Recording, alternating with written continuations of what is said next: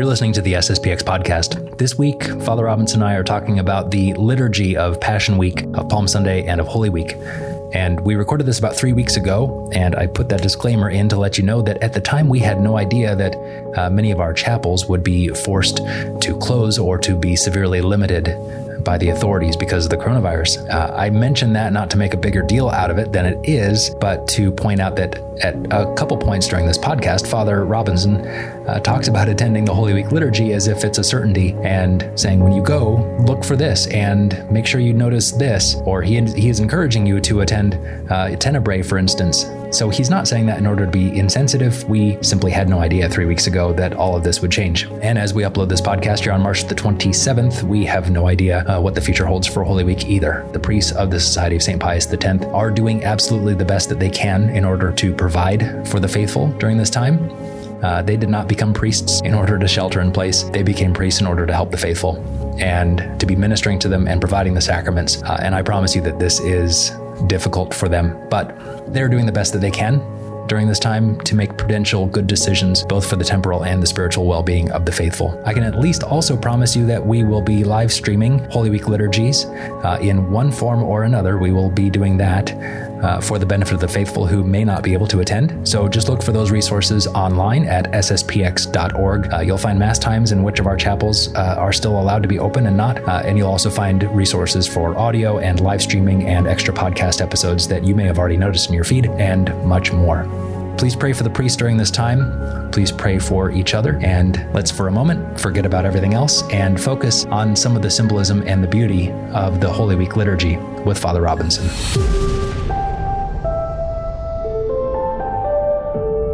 Father Robinson, thanks for coming back.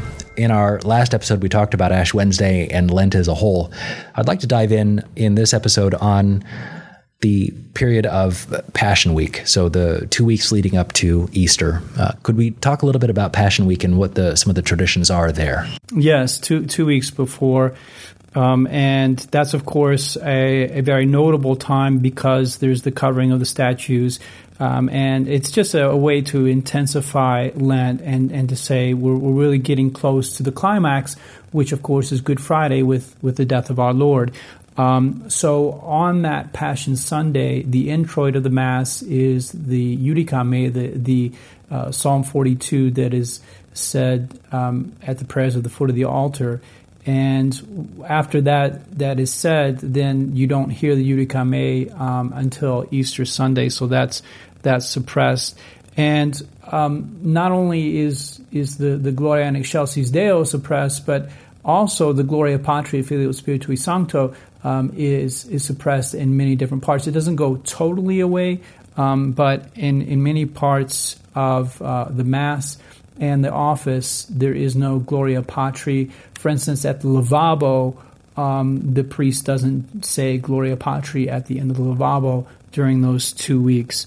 So there, again, these are just different ways for the Church to indicate that we're entering into a more intense time of the anticipation of our Lord's Passion. Oh, I see. Okay. And then moving forward, looking forward to Holy Week. Holy Week starts off with Palm Sunday, characterized always by the procession of palms, the blessing of palms, and then the priest hands them out to the faithful. And then, if space allows, there's a small procession before Mass. And I'm always struck by this day as sort of a mixture of joy and sorrow. Joy because the people are welcoming our Lord into Jerusalem, and then sorrow because, 5 days later they'll be shouting, "Crucify him." Could you talk a little bit about the symbolism of the palms and why we do that today, Father? Yes, that's right. I mean, so that's really the time when we start to follow day by day the events of our Lord's life and leading up to Good Friday. So actually chronologically, so it was the Sunday before Good Friday that our Lord entered in Jerusalem in this triumphant way, and so we carry the palms, which at the time, I mean, we don't do this anymore, but palms were given to winners of various contests as a symbol of their triumph. So that's why we carry the palms, just to symbolize the triumph of Christ the King. And we sing various hymns to Christ the King on Palm Sunday, just to enter into that brief moment, that very brief sort of cameo appearance of our Lord as Christ the King before going to his passion. So a little bit of inside baseball here for our listeners. These interviews with Father, they're not gotcha questions. Father knows what I'm going to be asking him ahead of time, so he has time to prepare. And so we'll email back and forth a little bit. And in the email that Father, you sent me, you put down that you wanted to talk about the closed door in Palm Sunday and what that signifies. And either I have not been paying good enough attention during the Palm Sunday ceremonies, or I don't know. But what is the closed door portion of the ceremony? I'm unfamiliar with that. Well, this is something that went away with the Holy Week reform under Pius XII, which is still practiced at some of our chapels.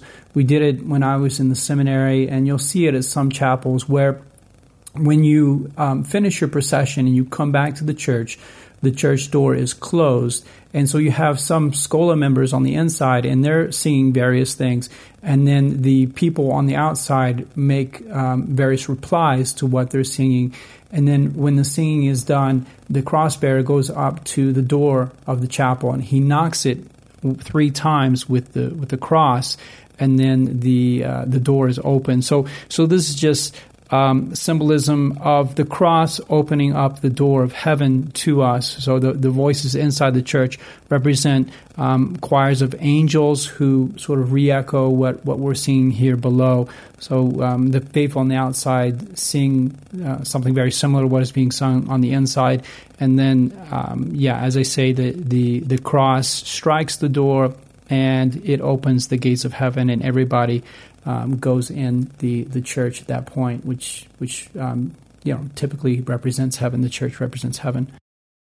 That's interesting. So you just made a reference to it, Father. The Holy Week liturgy itself has changed. Much of our liturgy has over the centuries. But what about the practice, the faithful's practice of Lent and of Holy Week?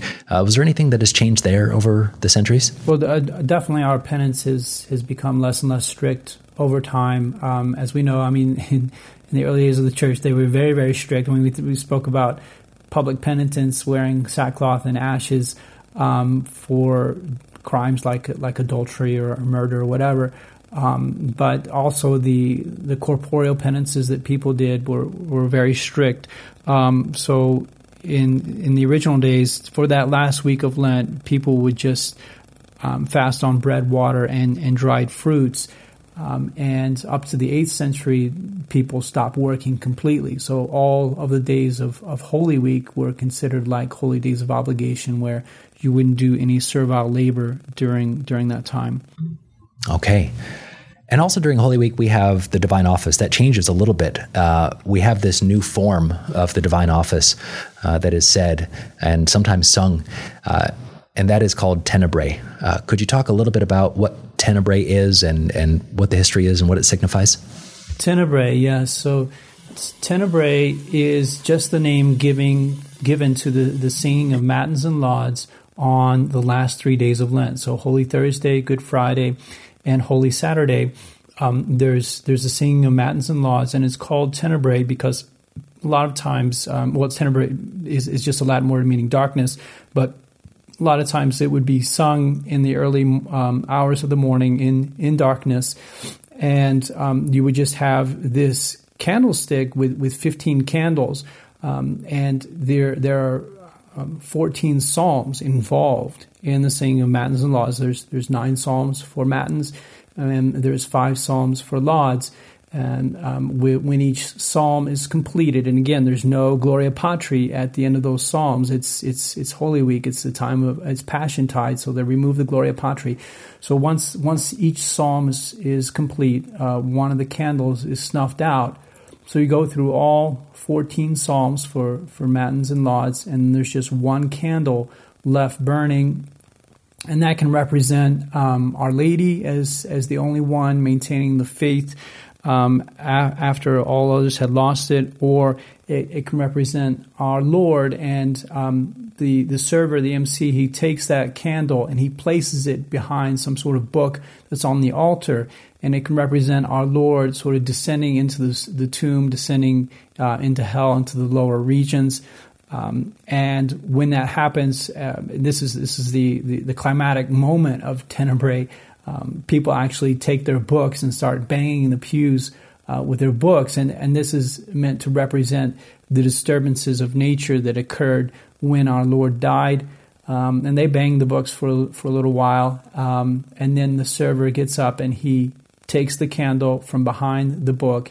And when they see that candle of our Lord again, they stop banging, and it gets put back on the candlestick, and that last candle is snuffed, and then everybody leaves in silence. So, I mean, this is a very sort of powerful way of entering into the sorrow of our Lord's death, because the hymns are very mournful. The Gregorian chant is very mournful. But it's a great sort of way to connect with the liturgy of Holy Week if our faithful have it available at their chapel. It is. It's one of my favorite practices of Holy Week, if I got to be honest. Just the church is usually very quiet. And these haunting tunes, melodies is probably the better term. The Lamentations of Jeremiah especially, there's something so stirring and so sorrowful and somber about it. Yes, it is. Those Lamentations are the first 3 lessons of each of those days. So Holy Thursday, Good Friday, and Holy Saturday, there's 9 lessons. And the first 3 of those are these Lamentations of Jeremiah. And there's like a simple form of them, and there's a more complex form. But the complex form that they have, they call it Mozarabic, is as you say, it's really haunting and mournful, and the text itself that corresponds to that is just very, very. It has a lot of pathos, I think we would say. So Tenebrae starts on Holy Thursday, and then we have the liturgy of Holy Thursday itself that evening. And there's a different form of the liturgy that takes place, whether or not it's a bishop or a priest performing the Mass. Is that right? That's correct. There's a very special ceremony called the Chrism Mass. And this is the ceremony wherein the bishop makes the holy oils that are to be used by the priest throughout the entire district for the whole year. So you have 3 types of holy oils. There's the oil of the sick, there's the oil of the catechumens, and there's the sacred chrism. And these oils, of course, are used in the conferral of some of the sacraments. Sometimes they're the actual matter of the sacrament, sometimes they're not, and they're just for accompanying ceremonies. For instance, with baptism, you use the chrism and you use the oil of catechumens. Extreme unction, you use the oil of the sick. For ordination, you use the oil of the catechumens. For confirmation, you use the sacred chrism. So there's a special Mass where the bishop makes these oils, and the priest actually needs those oils for the Paschal Vigil ceremony when he makes the baptismal water. So people may not realize, but the baptismal water has 2 of the holy oils in it, the sacred chrism and the oil of the catechumens. So if the priest is going to make the baptismal water on the Paschal Vigil, he needs the holy oils that the bishop consecrated on Holy Thursday at the Chrism Mass. So that's why a lot of our priests will go to the seminary and be there at the Chrism Mass, which in fact asks for there to be 12 priests there. They're actually part of the ceremony, and then they will transport those holy oils back to their church and have them available for the Holy Saturday ceremonies. Oh, it sounds beautiful. I've never been able to get to a Chrism Mass. I would love to attend sometime. But in most of our chapels, the faithful just have access to a priest, and that Mass is called the Vesperal Mass. Is that right? The Vesperal Mass, correct. So that's Vesperal just means evening. It's the evening Mass where, again, we're following chronologically through the life of our Lord. And so the Vesperal Mass represents the Last Supper. And because of that, because it's sort of a mixture of a joyful supper and also of a sorrowful event, because after the supper, you have our Lord being taken captive. So the Mass starts off in white vestments, and it's to commemorate the institution of the priesthood and the institution of the Holy Eucharist. And there's even a Gloria that's sung, and the ringing of the bells during that Vesperal Mass. But then after, as you know, after the Gloria, then there's no more bells that are rung until Easter Sunday. There's just that clapper that everybody remembers, I think, from Holy Week. Yes. And so there's this brief moment of joy, and then we go immediately into our Lord's agony and his being taken captive. So, of course, the Blessed Sacrament is transported to an altar of repose, and the faithful are invited to adore our Lord present there until midnight, when he's like taken away to spend that hour watching with our Lord. And then after the priest takes the Blessed Sacrament to the altar of repose, he goes back to the church, and he strips the altar in remembrance of our Lord's stripping of his garments. And the altar remains unadorned until Holy Saturday evening, just sort of to really help the faithful relive those last 3 days of our Lord's, that correspond to our Lord's death and resurrection. And it really is striking during the Holy Thursday Mass. You have, like you said, the white vestments, almost the celebration. Well, not almost. It really is a celebration of the institution of the Holy Sacrifice of the Mass, and the bells and the incense and the flowers. And then almost immediately, it's like a switch is turned. The altars are bare, not even the altar cloth. The flowers are removed. It's replaced by the clacker. It's this sudden shift. And the Holy Mother Church is so good at the symbolism. It sounds like a weird way to describe it, but there really is this switch that is flipped during this Mass to almost kind of jar the faithful's attention towards seriousness. Absolutely, and it is very powerful. We may not realize it so much as Catholics if we've gone every year. But I really invite the faithful to make an effort to be present at these ceremonies. This is part of the richness of our Catholic faith. And it is extremely helpful in a way that you can't, there's no home replication of this. You can't do this at home. This is, you need to go to the actual ceremonies. You need to go to Tenebrae, even if you can't sing Gregorian chant, just to spend those couple of hours to really, at the end of Lent, to give that final push of intensification, to invest your time in being part of these liturgical ceremonies, experience the richness of our Catholic faith, and really identify with the Passion of our Lord. So that's Holy Thursday, and then the next day, Good Friday. To me, Father, the Good Friday was always unique in a sense, because there's really no Mass on that day, but that doesn't mean that there are no ceremonies that the Church has in her tradition. Could we talk a little bit about the ceremonies of Good Friday? And again, it's not called a Mass, it's called the Liturgy of Good Friday. Is that correct? Well, it can be called a Mass in a very broad sense, the Mass of the pre-sanctified, but you're right, it's not an actual Mass. It's just called a Mass only because it has a certain prayers that are taken from the Mass in the fourth part of that liturgy, which I guess sometimes you'll see it called the liturgical action. That's kind of the terminology you find in the Missal. But the Church just does not want to have the sacrifice of the Mass on the same day we commemorate the sacrifice of Calvary.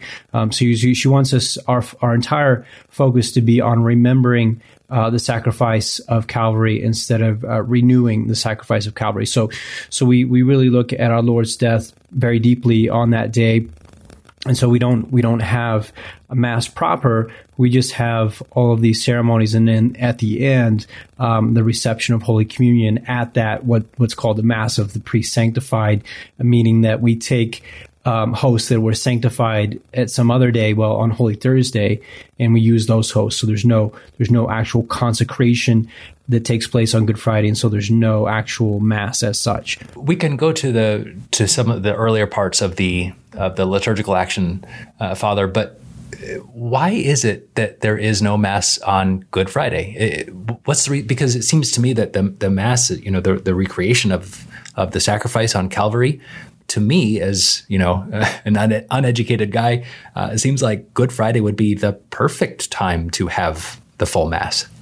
Yeah, well, as I mentioned, the church really wants us to focus more on remembering the sacrifice of Calvary as it took place on Good Friday, whereas the Mass itself is not primarily a remembering.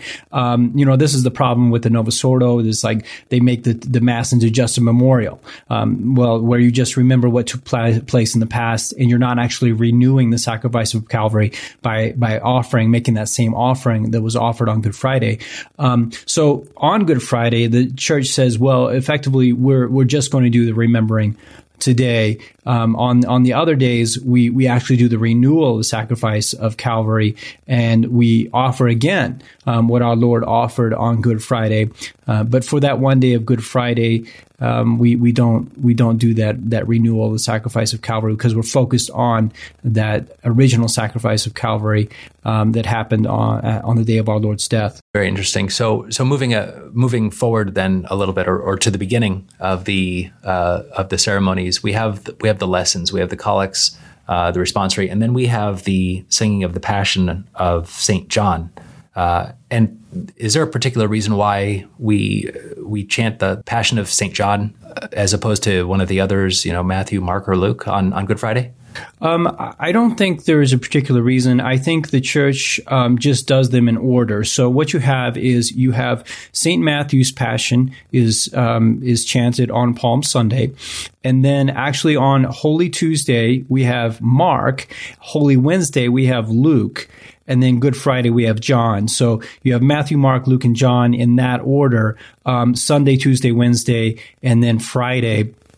So I think since St. John is the last gospel, the last of the four gospels, and because Good Friday is the last day that we have a chanting of the Passion, that's why we have St. John.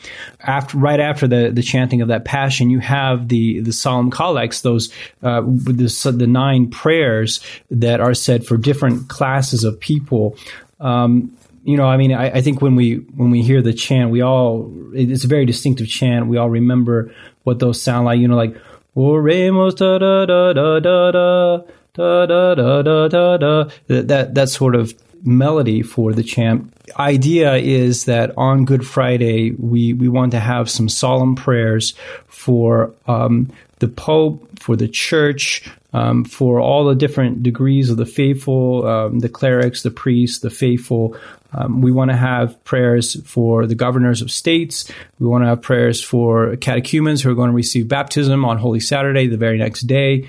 We want to have prayers even for those who are outside the church. So these prayers are very beautiful. And then after we have those solemn collects, we have the adoration of the cross, where the cross is progressively unveiled in 3 different stages, and everyone approaches and of course venerates the cross. So this solemn unveiling of the cross done on Good Friday, again, that's everything else in the church, all the other statues and images are still covered with those purple cloths, but on Good Friday, the cross itself is uncovered. And again, that's probably goes back to what you were saying earlier, Father. It's really remembering what was done on that day. It's really a striking way of making the faithful see the cross again. Is that probably a fair way of saying it? Yes, definitely. I mean, the unveiling of the cross and the adoration of the cross is a very powerful ceremony, and during the unveiling of the cross, you have those very moving chants that speak about the things that were done to our Lord. Our Lord they're called the reproaches, because it's our Lord actually reproaching us. He said, "I did this for you, through the desert and out of Egypt and into the Promised Land, and what have you done for me? You've prepared a cross for me," so that all that is being chanted while people are venerating the cross. So we're remembering those sorrows of our Lord. And then it moves on to basically have songs or Gregorian chants that praise the cross, that say, sweet the nails, sweet the wood that bore such a burden, that tree that bore such the burden that saved the human race.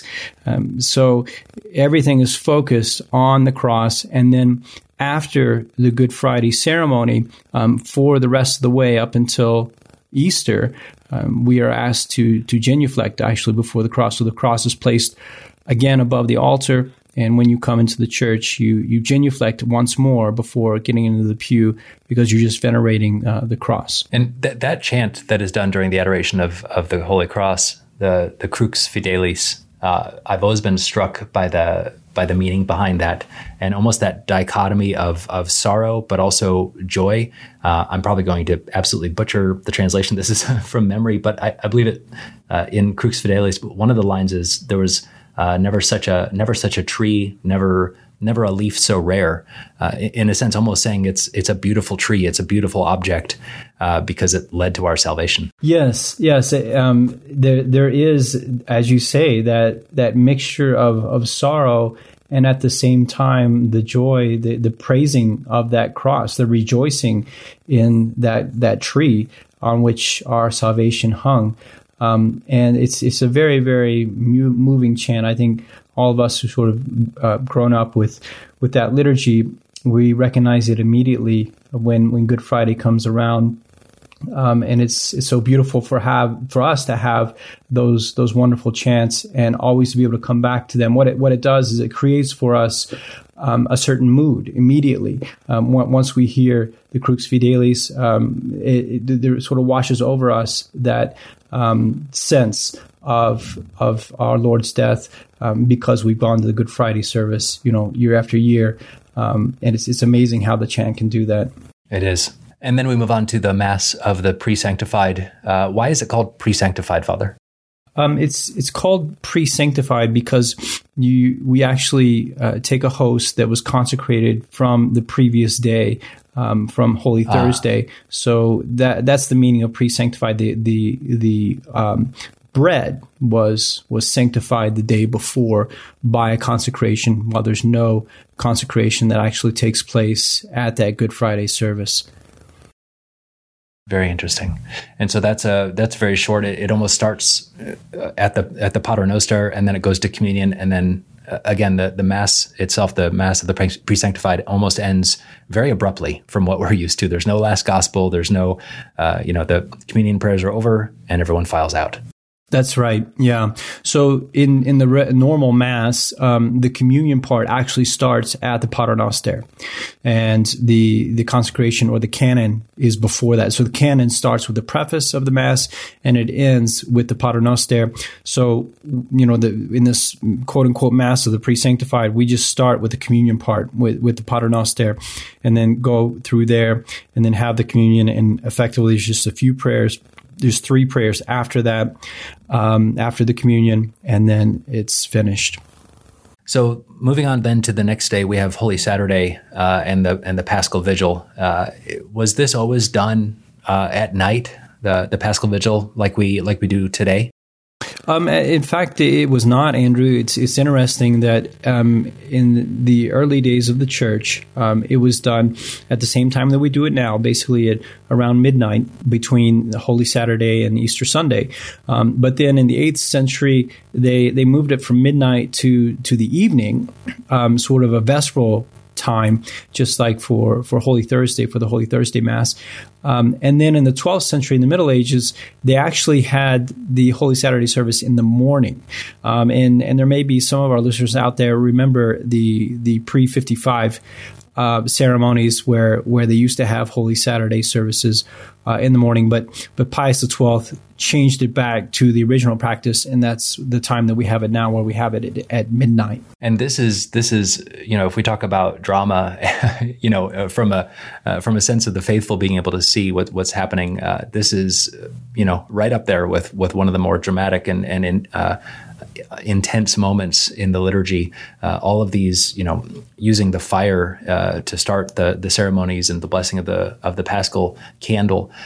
Could you talk a little bit about the symbolism of blessing the fire, Father? Yes. So as you say, I think this is the most powerful ceremony in the entire year, and it should be, because it is the greatest feast of the entire year.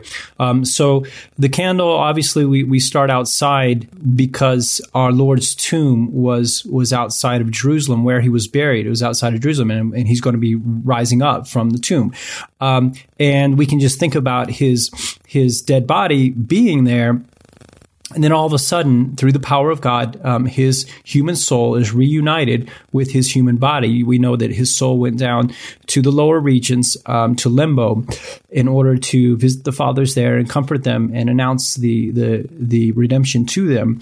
And then at a certain point on that Easter Sunday morning or around midnight or whenever it was, our Lord's human soul was reunited with his human body. So there is this spark, this fire that's taken from the fire that's built outside, and the Paschal candle is lit, and that's the symbol of our Lord rising.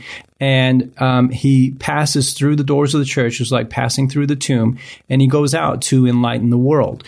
So we bring the Paschal candle in, and you take a taper or a candle, and you light it from the Paschal candle, and then slowly but surely you light all the candles of the faithful, and this is a symbol of our Lord's light sort of spreading throughout the world. And then, of course, yes, the Paschal candle is lit then for the 40 days. Our Lord makes appearances for 40 days after his resurrection until the day of his ascension, and it's only then that he goes up into heaven.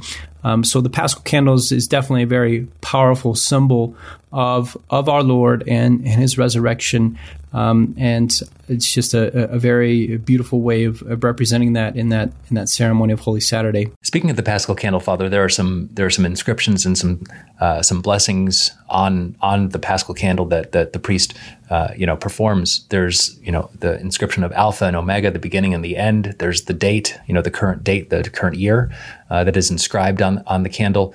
But then there's the 5 grains of incense. Why are there grains of incense placed onto the candle, Father? So the grains of incense represent the 5 wounds of our Lord. Perhaps we can think about the wounds of our Lord being sealed and healed in the grains of incense being inserted in them. And of course, the candle represents our Lord. And that's why the Alpha and Omega is there. We read in the book of the Apocalypse that our Lord is the Alpha and the Omega, the beginning and the end. And that's very much related to him being a master of time, that he's the one who ultimately rules over time. He rules over what happens in time. And this is what the priest says when he inscribes the candle with the year. He says, "Ipsius sunt tempora." The time belongs to him, and so the idea of him being at both the beginning and the end of time is an indication that he really rules over time. Since we're inscribing it on the candle, and the candle represents him, we're indicating that all time ultimately belongs to our Lord. That's beautiful. And then the candle is placed into the sanctuary, and it's placed right at the base of the altar, right, front and center. Yes. And then the deacon begins chanting lessons, and some of these are the most beautiful lessons again of the entire year. Yes. So once the candle comes in, the deacon carries it in. He actually represents St. Mary Magdalene, because she was the first one to announce the news of our Lord rising from the dead.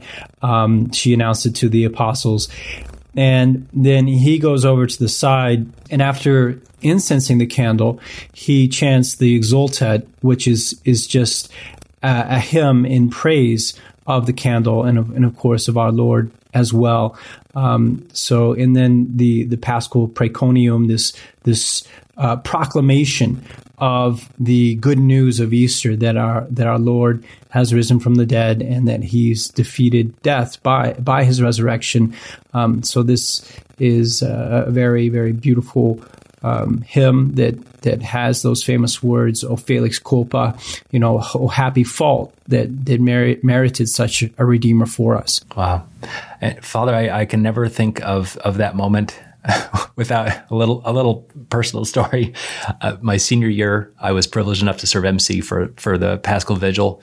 It was back in St. Mary's, the celebrant. He was singing the Exultet, and the crossbearer fainted right in the middle. The cross just clanged. I ran over, grabbed the cross. Some other men came up and dragged the poor altar boy off the altar. And Father didn't miss a beat. he just kept singing the Exultet like nothing happened. Everything was calm. And then I looked over into the choir, and one of the other priests just looked at me and took his hand and flipped it around. I had the cross backwards. And that's when I started laughing. I couldn't help it. But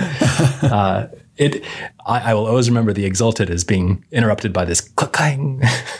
Well, the Exultet, it is beautiful nonetheless. I have to say that crossbearer's role is very difficult because after the Exultet, there's this long preface style prayer, and it goes on forever. And the crossbearer is on the other side, and he has to be there, for a very long time, holding up that cross.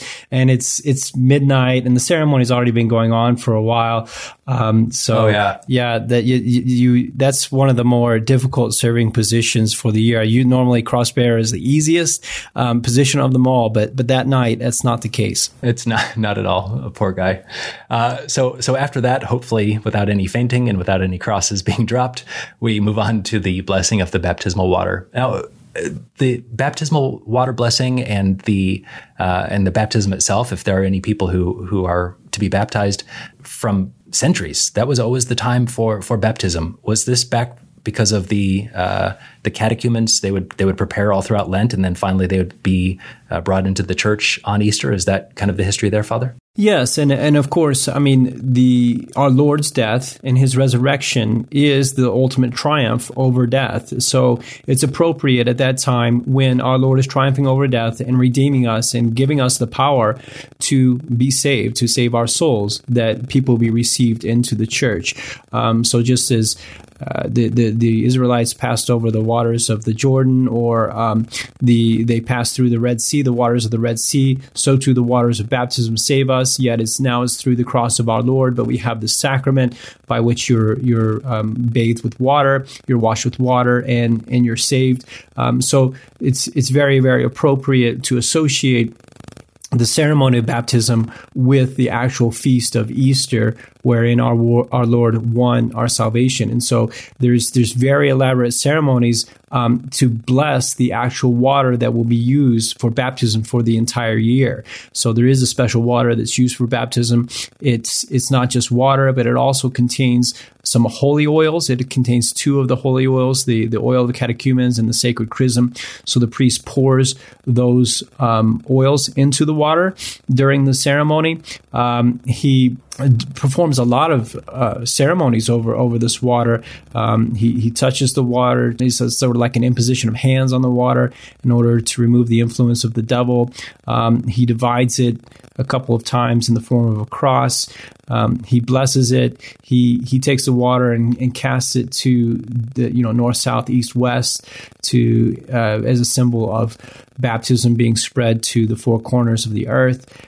He breathes over it, sort of symbolizing that the Holy Ghost will be working in this water. There's just a lot of different ceremonies, beautiful ceremonies, in order to prepare this water for its sanctifying work of giving grace to souls throughout the year. And maybe this is something that we can dive into in a future podcast, in another Questions with Father episode. But there is a distinct blessing here, a distinct difference here, Father, and that is that this water is exorcised, not blessed, and that is a more powerful ceremony. Is that correct? Yes. Well, usually there's both are involved. So even holy water is exorcised before it's blessed. But yes, there's definitely exorcisms and blessings as well that are involved. Even with salt, the blessing of salt, there's both exorcisms and blessings involved in the preparation of that matter, which is also used in the baptism as a preliminary ceremony, not as actual baptism itself, of course, but it's used in the preliminary ceremonies for baptism. Sure. So we've gone through these ceremonies, and then Mass actually starts. And is there anything very, very different about the Mass of Holy Saturday? Sorry, the Paschal Vigil, or is most of the distinct ceremonies already have taken place? It's very different. It's more of a Mass that is from the primitive times of the church. So there's a lot of things that are taken out. So there's the additions that Gregory the Great made, Pope Gregory the Great, are not there. Things like, various things are omitted.